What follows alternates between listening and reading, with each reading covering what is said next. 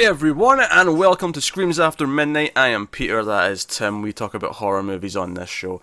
And this episode is the winner of last month's Patreon vote. Every month our patrons get to vote between 4 films in a theme usually. The theme this time was Dario Argento, and the winner was Tenebrae, which we are going to talk about today. So that's what we're going to do. Tim, how are you? What's happening? What's hip? What's hopping? Oh geez. I'm pretty used to LA driving at this point, but yesterday freaking almost broke me. I basically got stuck between my home and a parade that was going through, and it took me no joke hours to get the 2 miles to my house. It was insane. It's my fault because if I would have known that it was going on, I would have said, okay, I'll save these errands for tomorrow or next weekend or whatever. But I didn't realize, so I just went out, and then the thing is, it sucks because it's one of those things where you reach that point where you're stuck with everybody. So it's not like you just get somewhere and you're like, oh, this is blocked off, let me turn around and I'll get back on the highway and do a big sweep. It's like, oh no, I'm stuck, but now I'm stuck in between 2 lanes where everyone is stuck and no one's going anywhere, no one's letting you in on anything, and it's just you gotta sit back and be like, oh. I don't know. I thought you'd start the show peppy. I thought I'll hand it to Tim. He'll start with a peppy story, and I got traffic's depressing. It took so long to get home. It was my one, I worked overtime yesterday too, so I'd already been coming off a 5-hour shift and was just tired and not happy. Did you at least have a podcast to listen to? Were you weren't just sitting there miserable in silence, were you? Oh, well, I was with my roommate, so depends on even worse. If you like them. Even worse. I like them enough. So. Tenebrae. Yeah. Dario Argento's film about an author who wrote a book called Tenebrae about killings, about murders. And hold on a second. You keep going, but I'll be right back. Okay, Tim's left me on my own to describe. This is bizarre. There's a cat. Hey, cat. The audio people can't see the cat, but there's a cat in Tim's bed wagging his tail at me. So yes, Tenebrae. I just wanted to close my door. The cats threw it open. So Tenebrae is about an author who wrote a horror story, and he comes to Rome for publicist reasons. He's there to promote the book. He's there to promote. Yeah. His agent's played by John Saxon, the legend that he is. I couldn't believe it. I was like, John Saxon, get out of town. Also, I couldn't believe I had to do a double take because the author's name was Peter, so I had to look it up. I'm like, it's not Peter, is it? But no, it was just some guy. Yeah, 1982, before I was born, Tim, yes. Yeah, you were mixing him up. He was already in his 50s in 1982, and you were confusing him with me. He's probably dead by now. Well, I mean, what are you now, early 50s, or...? Yes, I'm pushing 50, Tim. I look good for my age. So... You shut your face, Mr. Mid-30s. Oh, early 30s. Come on now. Early.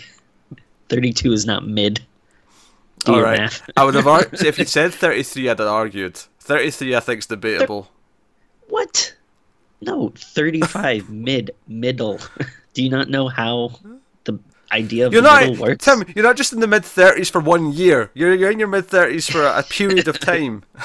It's early 30s, 1 year of middle, and then late. No. 33 to 37 is mid-30s. No way. I'll give you 4, 5, and 6. That's middle. Because then otherwise then what is early or late? That's nothing. Early's 30 to 32. No. Late is 38 to 39. Well, maybe 37 as well. I will see how you feel once you hit 33 and you'll change your tune. I probably will. But when I'm 33, Tim, you'll be in your late 30s, so you can suck it. Okay. And there'll be no debating with that.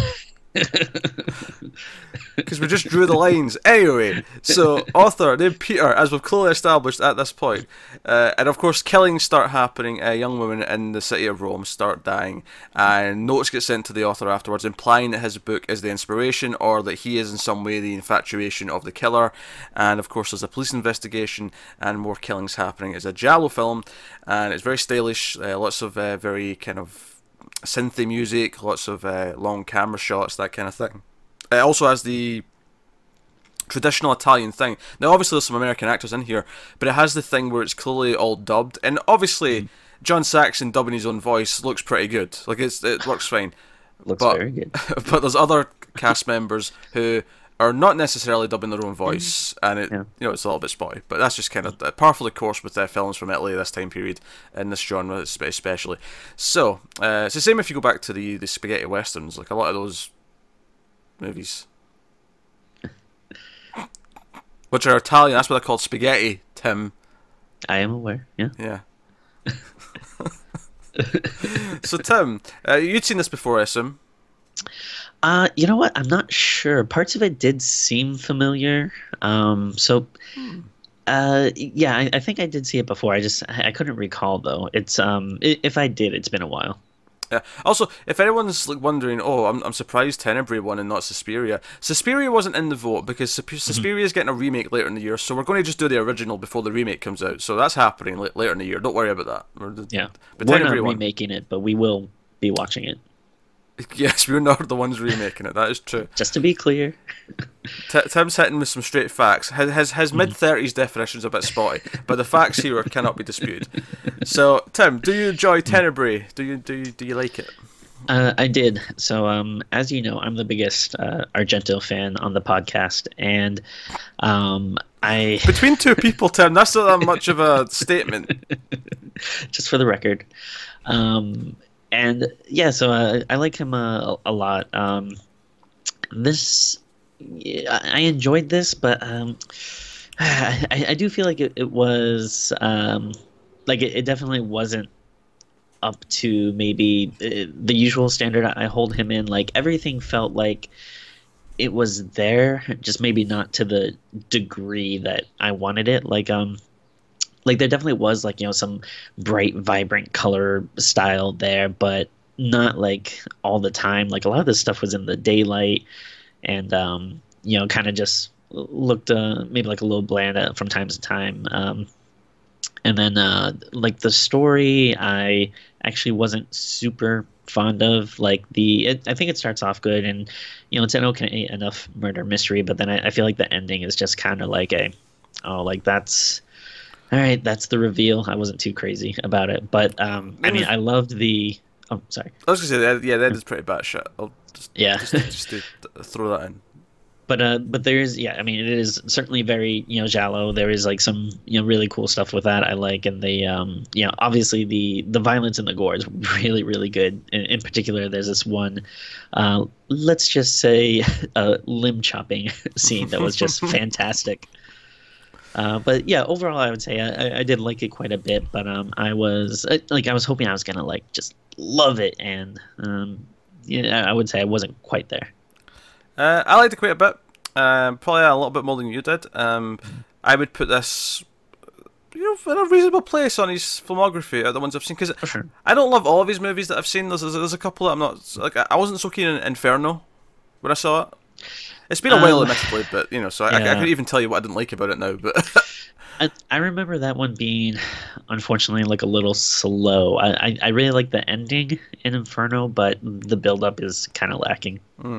But so some movies that of his I'm not so keen on. There's some that I really like. I really like Bird with the Crystal Plumage. Deep Red's pretty good. Cat o' Nine Tails is pretty good. You won't shut up about Dracula 3D. What? Shut up. Nothing to do with this. Shut up. So, Tenebrae, I think is pretty good. Now, don't get me wrong. There's a lot of critiques that I'll make, especially when we get to spoilers and we talk about the plot, and we talk about some really bizarre character decisions, some really bizarre lines of dialogue. There's definitely this weird sheen of people don't act like this. The logic of human beings is not aligned with what the logic is in this movie. But I think that's actually kind of typical of the genre of Giallo specifically. Yeah, you get that with Giallo a lot. Yeah, but yeah, to this though, it feels like a little bit to the like umph degree where you're like, something about this feels like maybe a little more unusual than what you would get in like the standard Giallo film. And I do agree the plot and the reveal is a little bit iffy, but I never really come to Giallo films for the plot. The plot tends to always suck. True. Right? Fair. Yeah. It tends to always suck. What makes Giallo films usually good is the style, the music, the kill scenes, the violence. Those are the elements that make it work. How it's directed, and I think on those fronts this delivers quite a bit. I was a little like not super pumped on the music. Like it wasn't bad, but it didn't seem very noticeable to me for the most part. I mean, maybe because it's like when you're used to stuff like like the music in Suspiria or something, which is just like wow, that's like. Oh sure, like it's not necessarily the best soundtrack in any Argento movie, but I think it really works. It's got this pulse to it. I like how the kill scenes are handled. Those are great, yeah. I think it's interesting that they have kind of the murder mystery thing where you never see the killer's face; it's just the hand. And sometimes I don't think those are as satisfying as when we just have like a Michael Myers or whatever who we can see doing the deed, right? Yeah, especially when it's like if that's the point of the movie and you know that like this is kind of all you're gonna see up until the end. Yeah. However, I feel like Giallo is the genre that makes it work better. I feel like they do we don't know who the killer is and we're seeing it from POV or whatever, and it kind of works. Not that POV can't work. See the Maniac remake for how good a POV serial killer movie can be, because That's true. Yeah. And we need to do that in the show at some point. That is... Have we not done it? We've not done either of them. Either the original or the remake of Maniac. I've actually never seen the original, so it's also good. I might see the remake, like, I really like the original. What's the point of remake? This is going to be stupid. And then, like, 5 minutes into it, I'm like, this is amazing. What is this the whole movie? Is the whole movie POV? Holy shit! So yeah, those are movies that we should do at some point. But the kill scenes work for me. It does have that Giallo quirkiness. You do have friendly faces like John Saxon. There is like this odd thing where I feel like people don't react to the fact that people have been murdered enough. Like everything seems so casual and still kind of calm and friendly, even after murders have happened. And it's like, this is bizarre. This is like, otherwise say it's not like Tommy Wiseau levels of like bizarre, but it's like still it's weird, especially when it gets to the point where people that the author knows have started dying, and it's still just like the killer struck again. Would you like a cognac, dear? Like, it's very, I don't know, it's bizarre. Very polite. It's a very polite Giallo film. Like, they kind of, like, treat it almost like they know they're in a, like, the way, people watching, like, a murder TV show would be trying to, like, figure out the clues and figure out who it is. They almost treat it like that as opposed to, like, real life. Yeah. The horror of people actually getting murdered does not get, that's not there at all. It's just, but no, I got into the movie. I think this one holds up quite a bit. Yeah, no, it's not like, don't get me wrong. I still think it's good. And I definitely liked it more than, just like an okay movie. It was just, again, huge Argento fan. So I was like sitting down expecting to be like, oh yeah, like, can't wait. And then I was just kind of like, all right, that was good. Would I upset you if I told you I like this more than Phenomena? I think you're crazy, but because I'll tell you one thing for sure. This movie don't have no chimp in it. So that is true. There's no chimp. I can confirm that. I think there was one thing you forgot to mention with Giallo movies. A big important factor in them is they got to be sexy. And they got to be sexy, or more specifically, they got to be sleazy. They got to be sleazy. Yeah. Yes, there's definite sleaze in this. Some good sleazy moments. In particular, a very good like, ooh, this feels trashy, but it's also kind of beautiful. The high heel scene I thought was like, ooh. Which high heel? There's multiple high heel scenes. Are we talking about the flashback? Okay. Yeah, flashback. Flashback. Okay. Which takes place in Rhode Island. Shout out to my home state. Yes, but all the good serial killers come from. It just seemed like a weird thing to be like. I was like, oh, why is this in Rhode Island? All right. It also didn't seem like Rhode Island when it was in the flash. It almost like a sunny paradise whenever it went in the flashback. Yeah, it was it's like I mean, Rhode Island, it is the ocean state, so like we do have beaches and stuff, but they're not very nice. Like I guess maybe that was supposed to be like a ritzy Newport Beach area or something, but it didn't really. Yeah, it felt like Hawaii or something like that whenever it cut back to Yeah. it. Like they're on vacation in some tropical wonderland. It's Yeah. like, this is propaganda. This is them. This is in Italy. They were trying to sell tickets to Rhode Island for vacation, so they're like, "Here, come to Rhode Island, a paradise amongst men." Yeah. Now they probably just lean too heavily on like the Family Guy connection or something. Oh God, come to Rhode Island, the home of Peter Griffin. Yeah. Yeah, another Peter that had to be like, wait a minute, is this? Okay, no. Very good. Tim, it's a common name. You're gonna have to get over this. Like, how do you think it is for me? Every Tim I hear about is stuck in a well. Little Timmy down the well. It's always down the well. Oh. Oh, I thought we had like a different like at first I thought you were saying like Peters get stuck down wells a lot. So I was like, oh wait a minute, is this a like a I don't know, a different like a different thing about where we grew up? Like you get a lot of Peters, we get a lot of Timmys over here. No. Okay, I got you. Yeah, you're going down a weird path there. So, yes, Tenebrae. This how are we almost 20 minutes? I feel like we've barely spoken about anything in the movie. So, so yeah, there's nudity, there's sleaze. In fact, there's one particular scene where both the women's tops are just kind of see through, and you can see the nipples, and it's just like, okay, sure. And what's even bizarre is that they heavily imply that this is a lesbian couple, right? And okay, fine, right?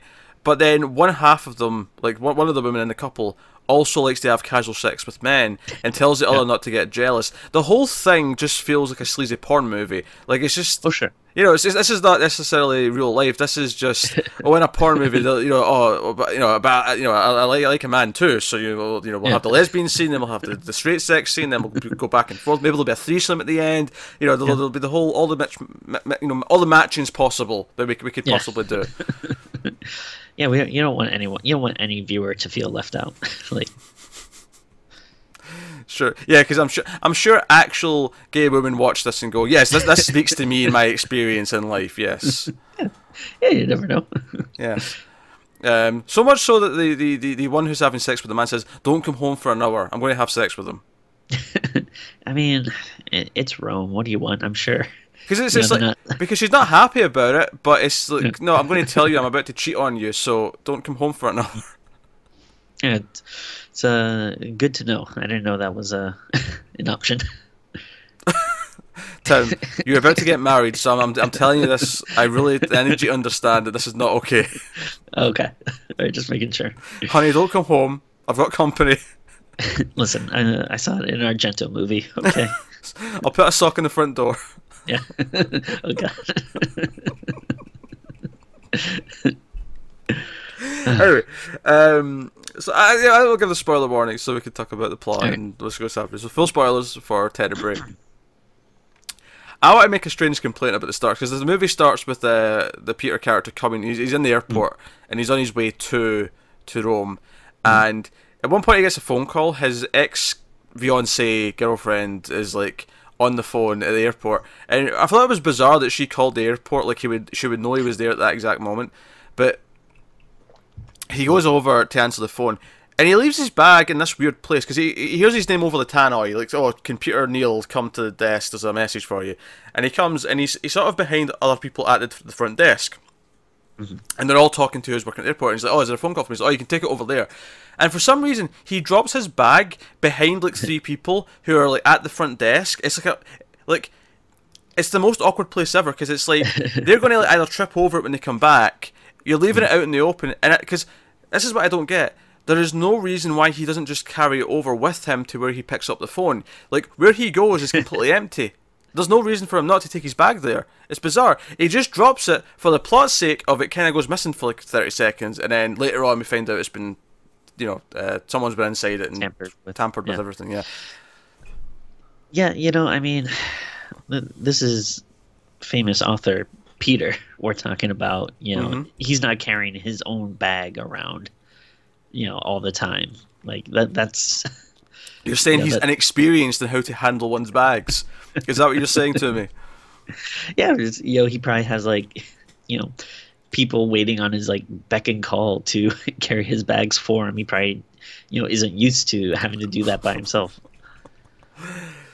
So, another thing I want to say about, so the first murder, so he's still on the plane, he's on his way there, and the first murder is this shoplifter, this young woman who is caught shoplifting. She's actually looking at his book, Tenebrae, in the store. And to be fair, she was gonna pay for it.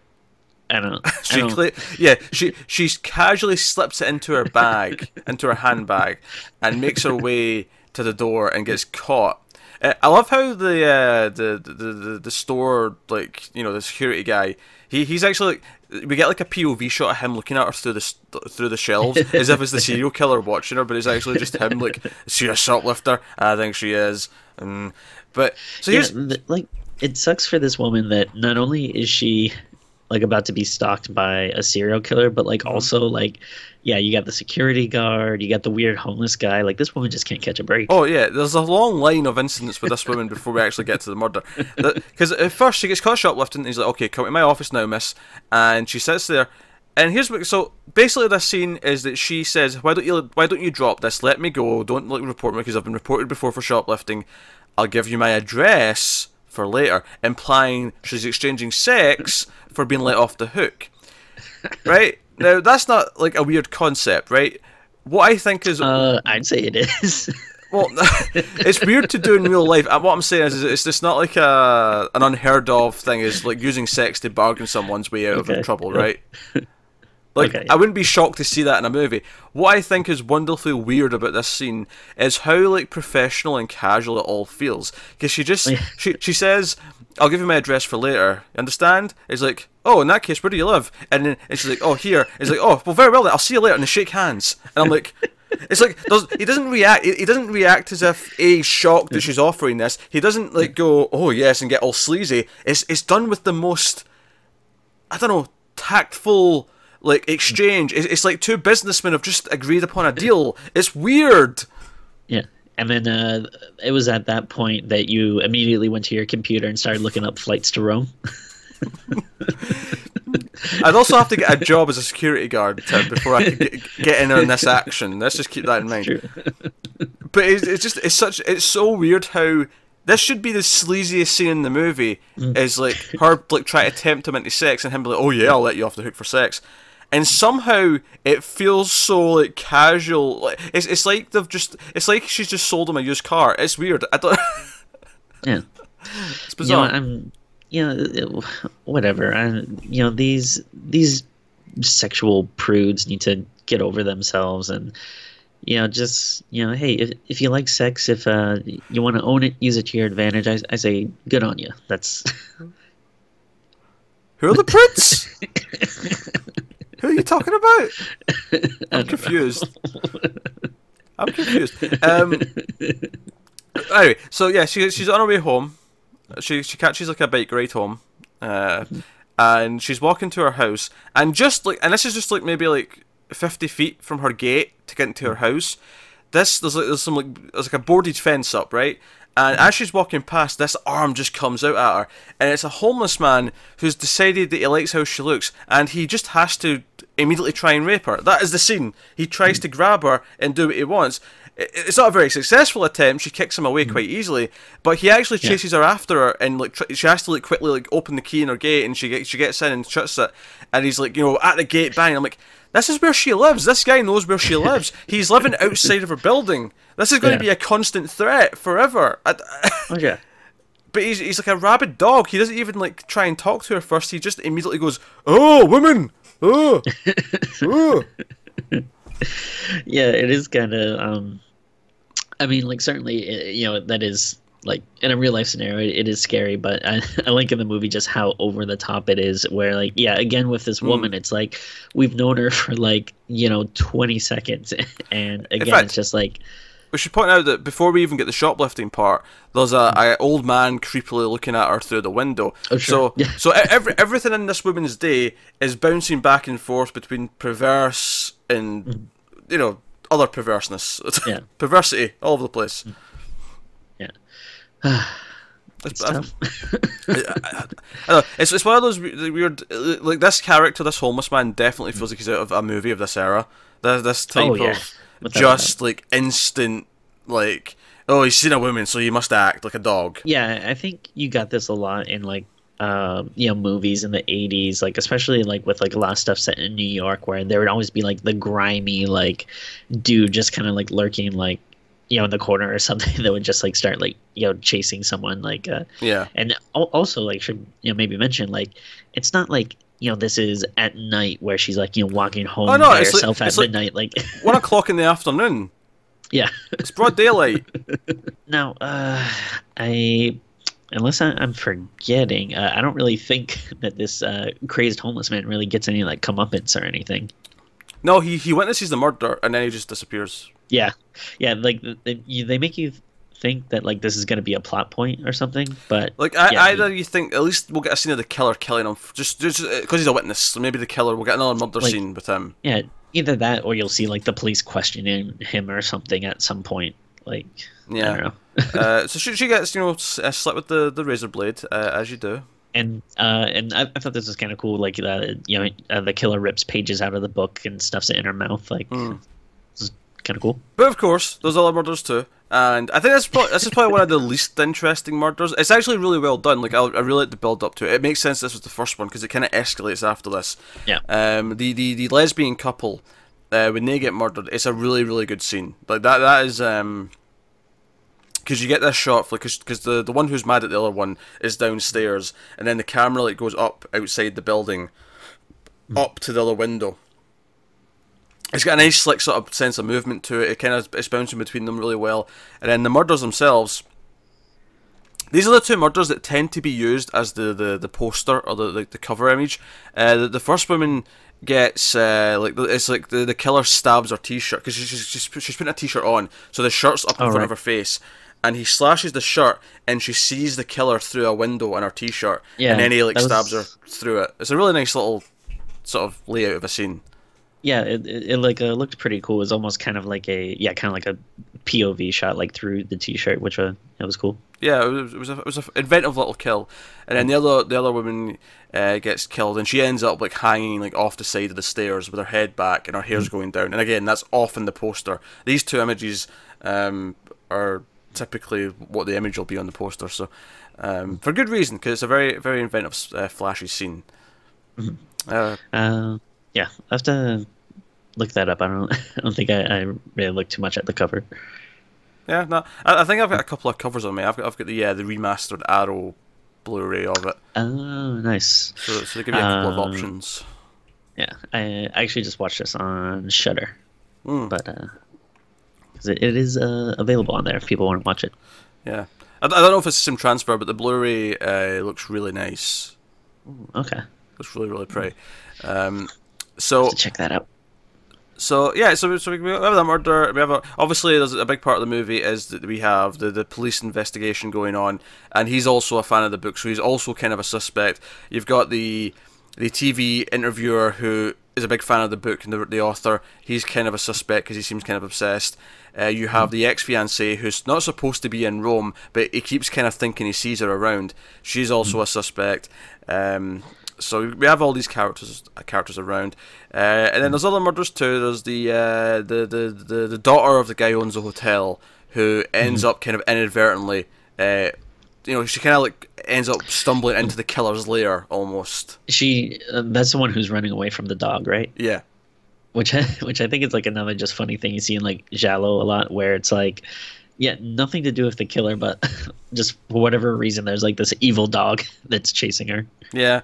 And she ends up in the killer's lair, because the killer was taking photos after his murders of the crime scenes, and she finds all these photos and she runs out into the house, and you hear the killer go spy as you know. Yeah. Again, this whole chase sequence is very good. Like I feel like anytime it goes into a chase sequence, the way it's shot, the music is all very stylish. It all works. And yeah, I think definitely I did notice the music in this part, which I did think stood out and was good. Of course, Peter's trying to figure out who the killer is because of the notes that he's getting, and he ends up enlisting. Yeah, because I don't know. I'm sorry. I don't know if we mentioned it at this point, but he's kind of getting like taunted a little bit. Like he gets like a phone call from the killer and stuff. And Yeah. I think we mentioned he was getting the letters from the killer, but yeah, he gets a phone call at one point as well. He's looking into it. He's trying to figure it out. And he's got help. He's got his assistant Anne, who's sort of very friendly with him. It's kind of hinted that there might be a romantic connection here, but they've not really been down that path yet. Yeah. And then you have Gianni, who's like this guy that his agent, played by John Saxon. His agent has basically got to work for free just to like drive him around and do whatever. And it's kind of funny because you have like half the characters are just like Peter, Jane, Annie, and then the other half are like Giorno. Like that's because half of them are American and half of them are Italian. Yeah, I know. I'm just saying, there's a reason for it. It's not that weird. But Peter thinks he's sussed out who the killer is. He thinks it's the TV interviewer, right? He thinks it's him. So they actually go to his house, and if you're paying attention, you actually notice this looks like the same house that the girl died in. The one who was running from the dog. You're like, oh, is this it? And but then the interviewer gets killed because Gianni goes up to the window and looks in, and he sees the interviewer get killed. And this is another very giallo thing here, is that he just kind of blacks out like any memory of anything useful that he saw, and he's like, "Oh, I don't know, it all happened so fast. There was an axe murderer, but I didn't see anything or hear anything until later on when he goes back and looks at this crime scene again, and he's like, oh, wait a minute, the interviewer was the killer, but there's been more murders since then. There's a new killer." Yeah. And this was he gets an axe to the head? Yes. If I remember correctly? Okay. No. What was that? The TV interview gets an axe to the head. Right, yeah. That's what you were talking about. No, Gianni, after he figures this out, goes back to his car and then he gets strangled from behind. Oh, right, yeah. Mm-hmm. But yeah, so, but it's, in all this chaos, right, so the ex-fiancée, who has had a bit of a weird relationship with Peter, she is in Rome, but it turns out the twist is, oh, I say twist, but she's having a relationship with the agent, with John Saxon's character, and they're together, and she's there for him. And then he's meant to meet her for lunch at like 1 o'clock in the afternoon, and it's broad daylight, the middle of like a very public like square, right? And you know, there's a good scene here because it builds up for a while, where he's sitting there, he's waiting for her, and there's a kid with a ball, and there's lots of things happening.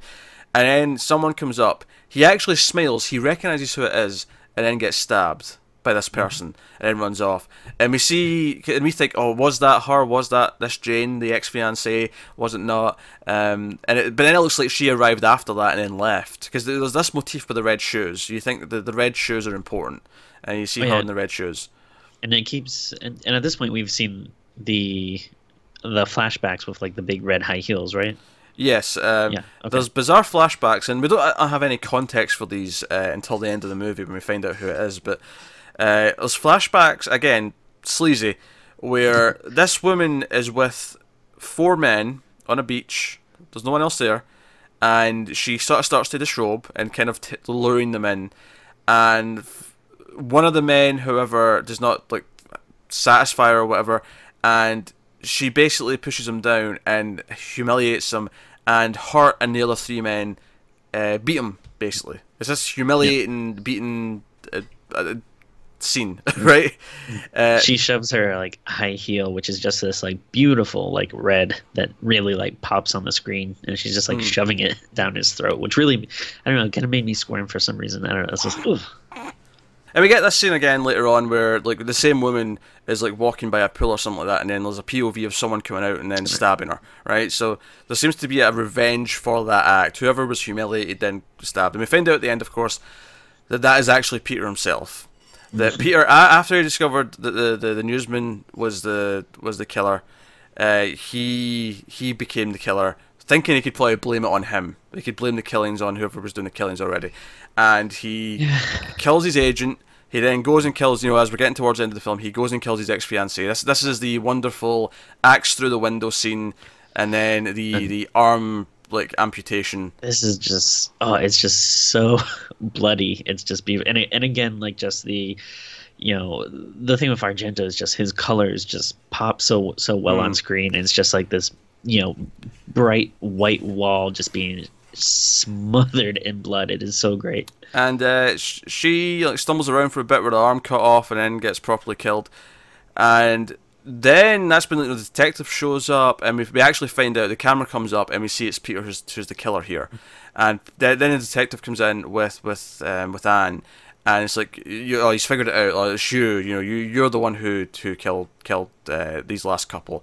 And this is why, in fact, he ends up killing the female detective, like his partner, because she like shows up at the place first, and he axes her to death.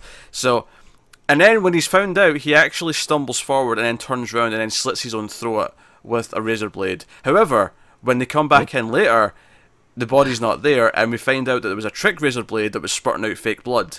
And then there's actually there's a fantastic shot here where the detective was like, he's like, kind of like my shot here, and then he kneels down to like check something, and Peter's standing directly behind him, like he was perfectly framed in front of him, so that as soon as he moved, you could see him, but you couldn't see him before that. It was a really well done shot, and he kills him, and then the movie ends with Anne coming back, and during the kerfuffle before, there was like this fancy art sculpture like knocked against the door, and she like forces the door open, and the art sculpture fires a piece into Peter, which kills him, and that's the end of the movie.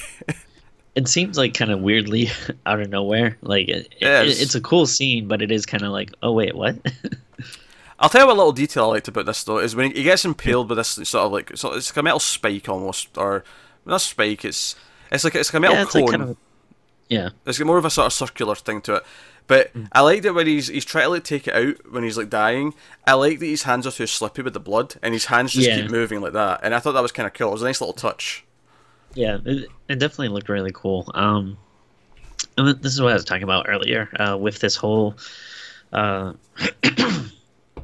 reveal where it's like, oh no, like he's the killer. Like, yeah, I guess technically, there was another killer earlier and stuff. So that's kind of interesting, but it just always seems like kind of the least like interesting thing you can do when it's like, oh no, the main character was the killer all along. Like, I mean, admittedly, maybe this wasn't really a cliche yet, because it's like early '80s or whatever. But yeah, when I saw it, I was kind of like, Well, Tim, like, it wasn't all along. It was only from about halfway through. True. We have to be distinct about this in this case. But I mean, it's not like, I mean, like you said, like when you're coming to giallo movies, you're not really like there for the plot for the most part. The plot is just kind of what it is, and it's kind of weird in places. And like I say, there's like after murders where like the cop and Peter will be chatting, and they'll be kind of like theorizing that because he's a horror writer and he does these murder mysteries where they're talking about it in the context of it being a murder mystery, and it's so casual and friendly, and it's just like no one seems to react like there's actually just been murders. It's just very bizarre in that sense, but. Yeah, I do like the idea though of the like horror author. Like this is very like big Stephen King trope. Oh yeah. Actually reminded me of a book I actually read pretty recently of his The Dark Half, which is also about kind of like this big horror writer who is fairly sure I saw the movie of that. I actually just bought the movie. I haven't watched it yet, but I've heard it's not that great, but the book is really good. But it sucks because it is a Stephen King property being adapted by George Romero. You think it'd be a home run, but I heard it's just kind of like Yeah, it was only kind of mediocre. It was fine. I'm looking forward to watching it though. Yeah. So something I wanted to talk about specifically. The lighting. I wasn't like I'll come back to it. If it's important, I'll come back to it. We'll have you. Yeah, I think the pacing's pretty good. I don't think it sags too much.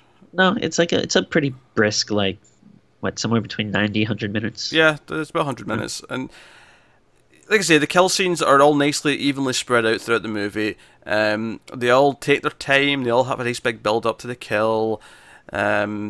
So actually, here's the thing I want to talk about is the odd meta narrative with this, where early on in the film, the TV interviewer starts talking to him about his novel. He's like, "Oh, do you think your novels are sexist because of everything they do?" In fact, the one of the women in the lesbian relationship, who's also an interviewer, who seems to know him as well. That was the weird thing for me, is that when he greeted, what was her name?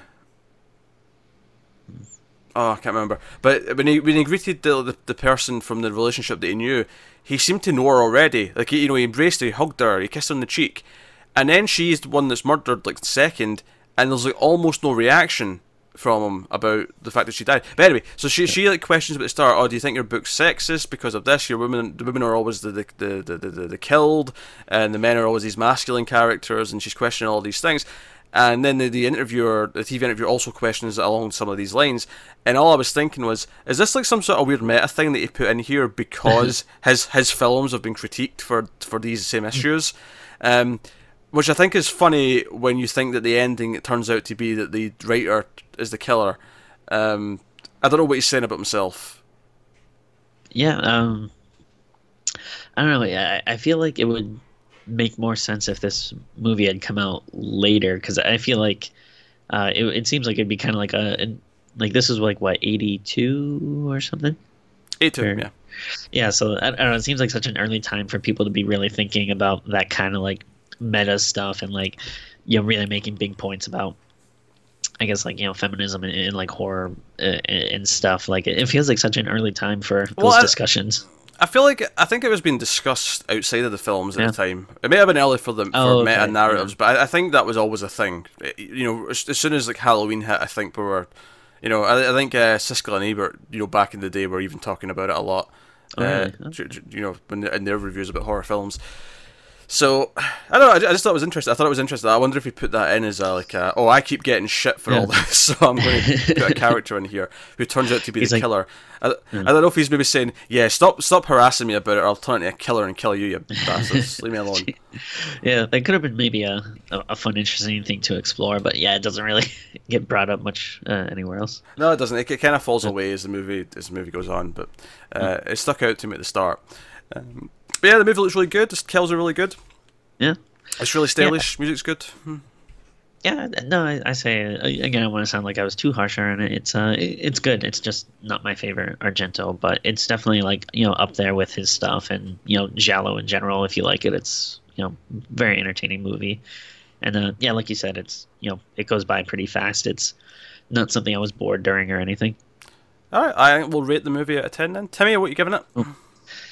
I don't know. It's I hope it doesn't feel too low, but I think I'm gonna give it like a 7.5. Like, again, there's a lot of good stuff, but it just wasn't really there for me for like that kind of upper echelon of stuff that I like. But I would definitely watch it again, and yeah, it's good.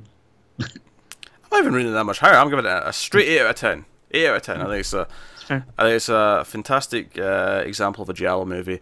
And all the pros that comes with that, all the cons that come with that. Yeah. But that's the sort of thing you just have to know what you're getting into. But very good. So that is Tenebrae. That has been an episode of Screams After Midnight on Tenebrae. Of course, head over to patreon.com/MailFuzzTV if you want to support the show and the channel. There's a bunch of bonuses over there, like voting for a movie every month.